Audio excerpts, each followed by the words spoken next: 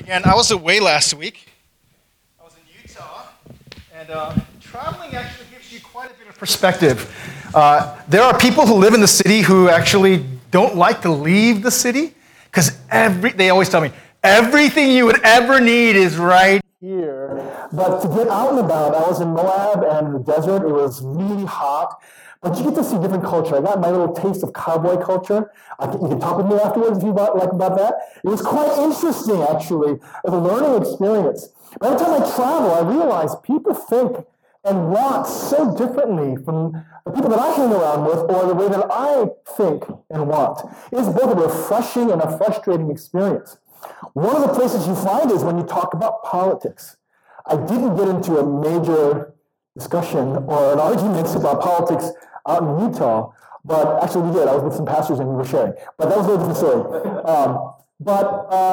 I find that politics is actually something that really gets people worked up. In fact, I'm one of those people. I have not preached much on politics, not preached much on kind of what's happening in the political sphere, except through innuendos for a reason, partly because it's hard to preach from a biblical standpoint without letting your own kind of convictions and your passions come to the foreground. But I did get a suggestion from our suggestion box from our app, and that person will know who it was. I'm very thankful for it. And the question was, can you speak to this from a biblical perspective? And at first I was like, are you kidding me? You know how hard that's going to be in one sermon? Right? And I don't have time to do a series because next week we're going to do a whole ministry fair thing. We'll talk about the incredible privilege it is and the call to serve. And the week after that, we start our whole Grace Group series, the whole series. And I'm like, number one, I don't have time for this. Number two is like, I don't know how to do this in one sermon. But as I was reflecting on that, I felt like it was important to at least to give us some biblical principles and to charge us to spend a little more time in this because it is significant. It is important. And so I'm going to talk about faith and politics today. We are living in quote-unquote unprecedented times.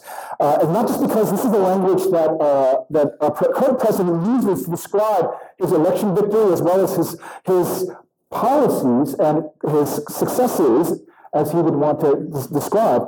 But it's also a way that people would say, oh my gosh, all of the institutional norms, all of what we've expected that politics would be have been overturned. It seems like if you were paying attention to the news cycle, every single day, breaking news, something that's unprecedented. So much so that a lot of people actually just turn off the news. Are you one of those? You're like, I don't want to deal with this. It's just talking heads going crazy. And we've got usually two different sides of talking heads saying the exact opposite thing. And it's really confusing, number one. It's exhausting. And you're too busy with life to care about it for some. For others, you cannot shut it off. I know people, including myself, who just, for whatever reason, it grips you from within. Like, what's happening to our country? What is it that I'm supposed to do as a Christian, much less as a pastor, in light of this unprecedented season in our political world as well as our normal world? Let's go next slide.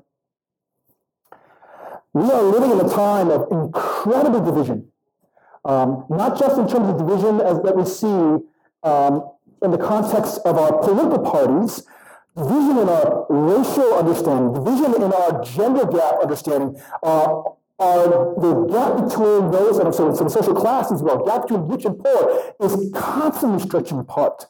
We're living in a world where we're used to this, but there's so much turmoil in the political realm, and there's no seeming solution to how to address this along the way. So that's a tough thing, to talk about politics in general. What's the second thing you're not supposed to speak about in a normal big company? You don't talk about policy, you don't talk about religion, right? So how do you even begin to think about wrestling with what does it mean to be a Christian and to deal with your faith in regards to politics?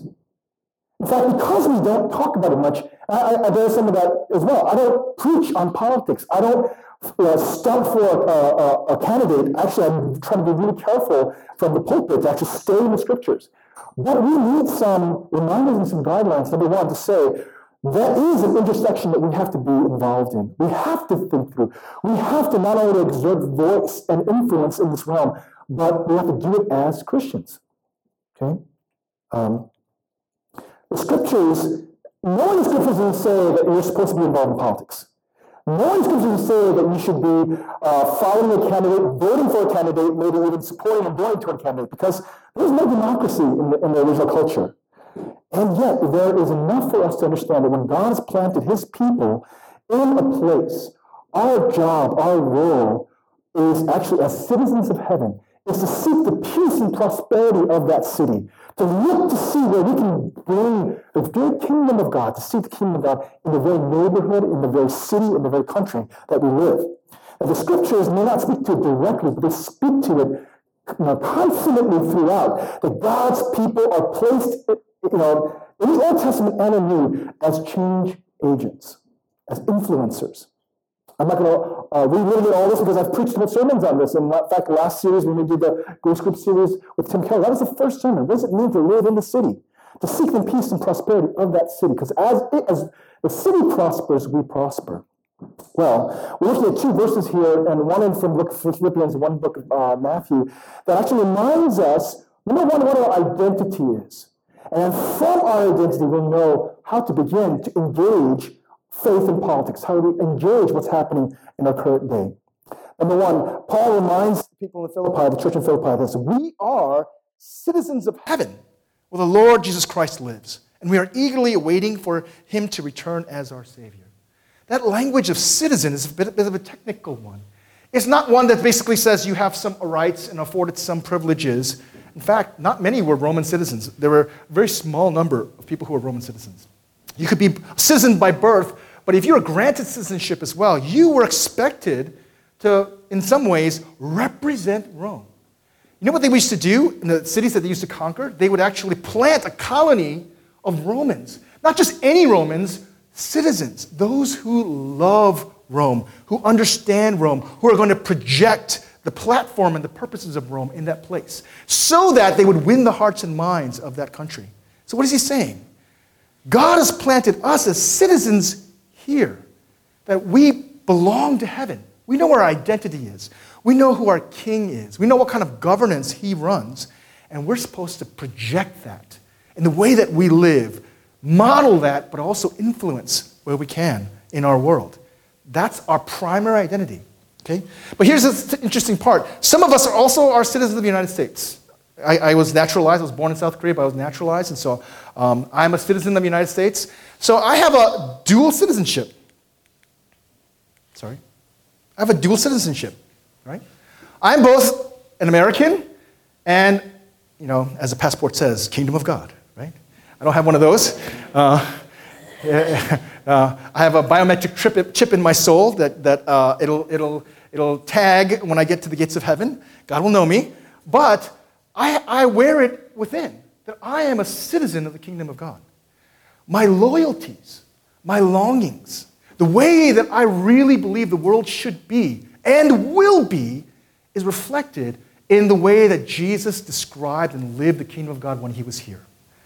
And my role in the United States as a citizen is, first and foremost, as a citizen of heaven, to live out, to model, but then also to influence in the context of my citizenship in the United States. So I have a civic duty to care about my country, to care about what's happening on, to pay attention and to exert influence. But I also have a Christian duty, which is even higher, to be an agent of Christ in this place, in this divisive world, to be an agent of Christ.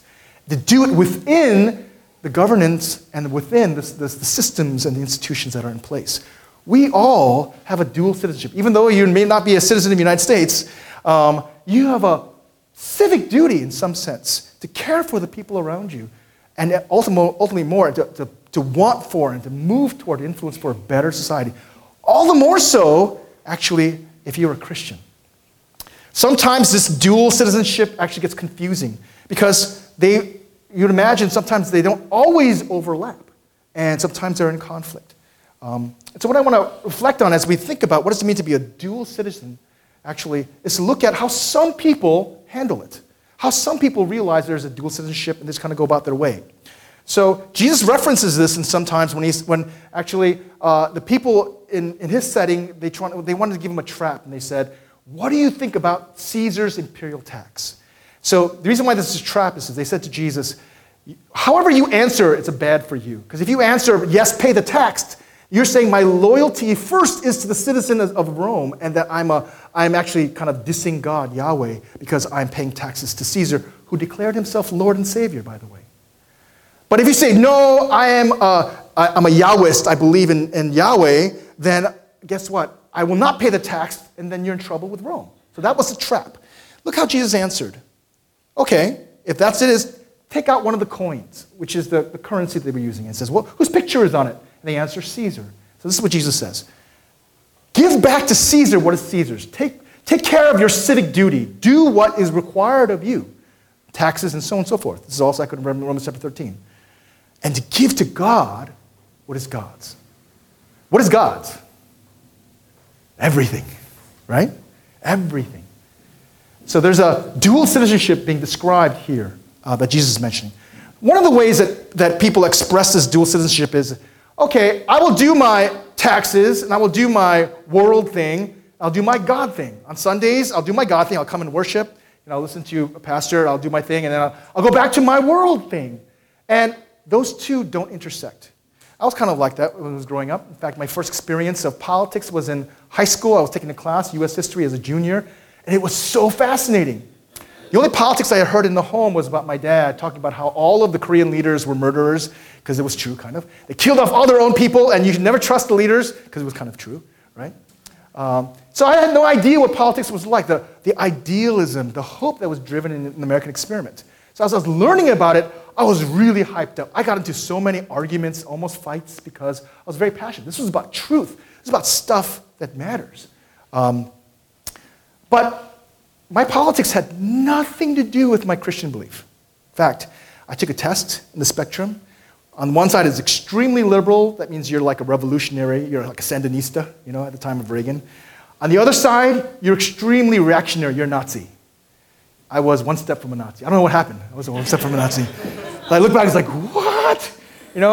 Extremely conservative fiscally, extremely conservative socially, and Ronald Reagan was like at 18, I was like at 20. And Nazi's 21. So let's just give you a heads up of where I was. And I would argue my point, and then I would almost always win because I was really, really vociferous. I was very loud. I thought that was the way to win people over. And I realized later on, where did my politics come from?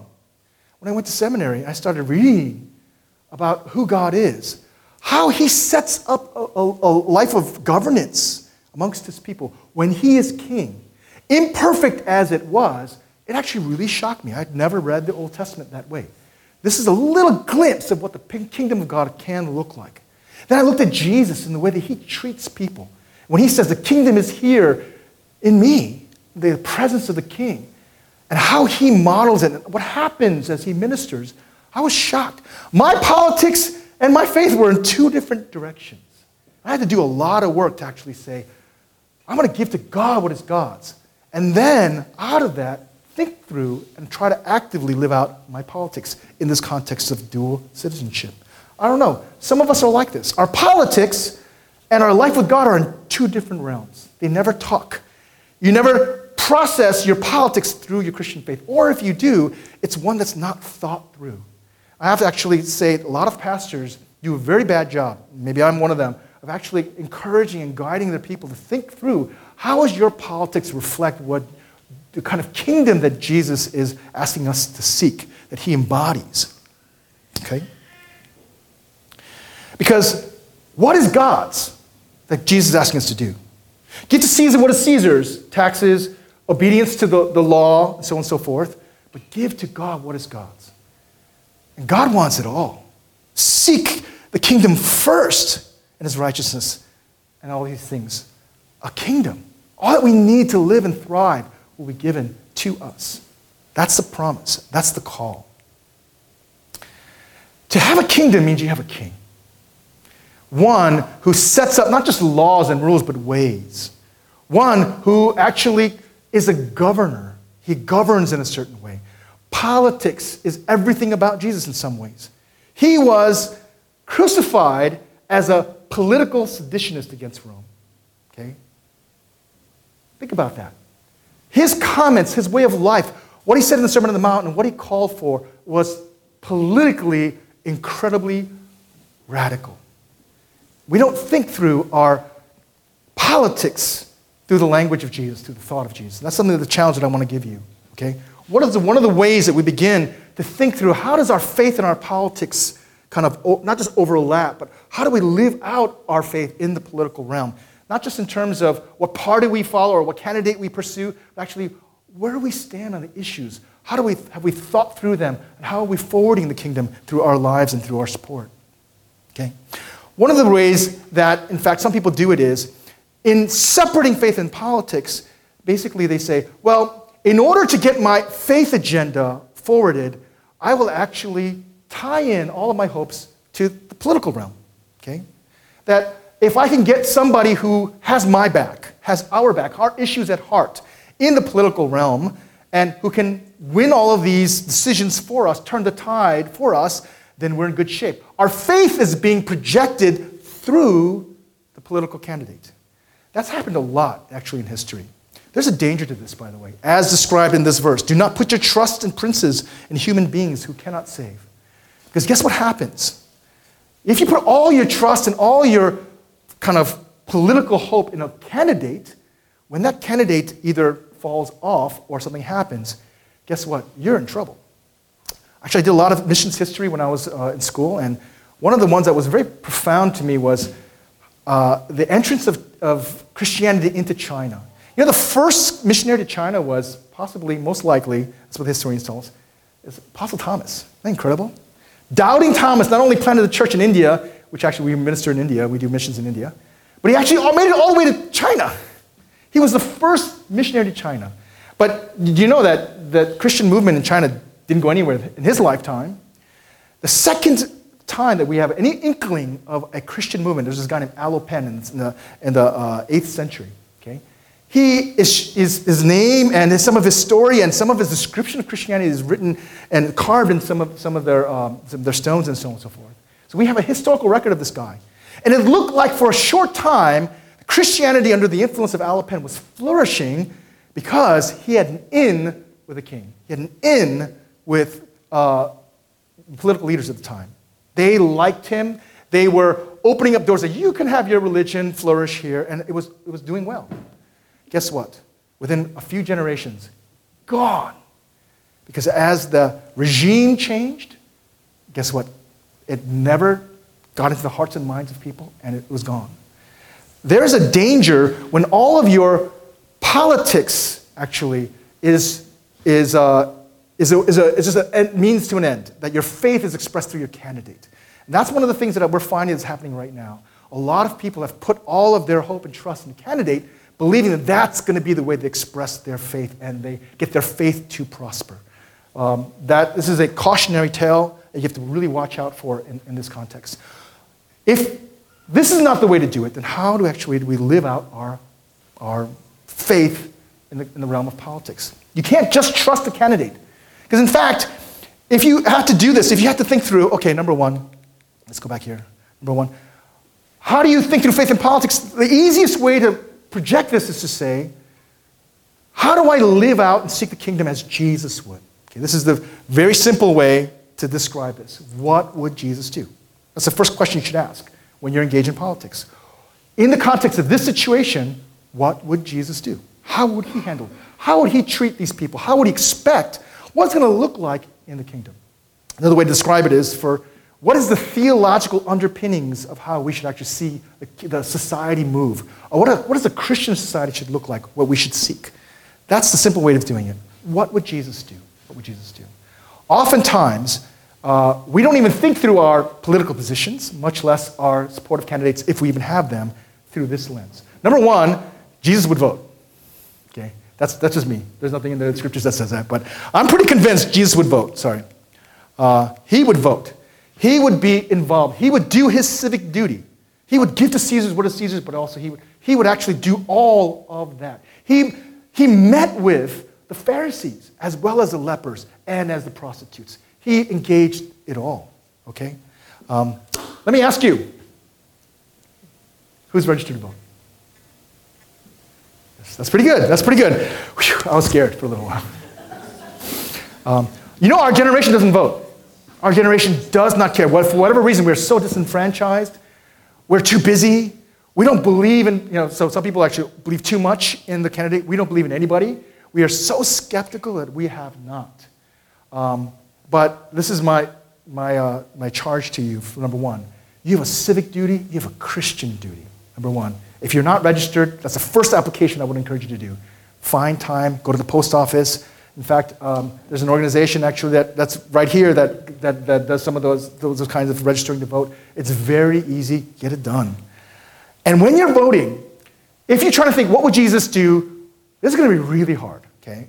In fact, you barely know anything about these candidates. I see all these names, and I'm like, how can I find out about these candidates? Number two, it's easy to just go simply by party for a lot of us. You go right down the party line.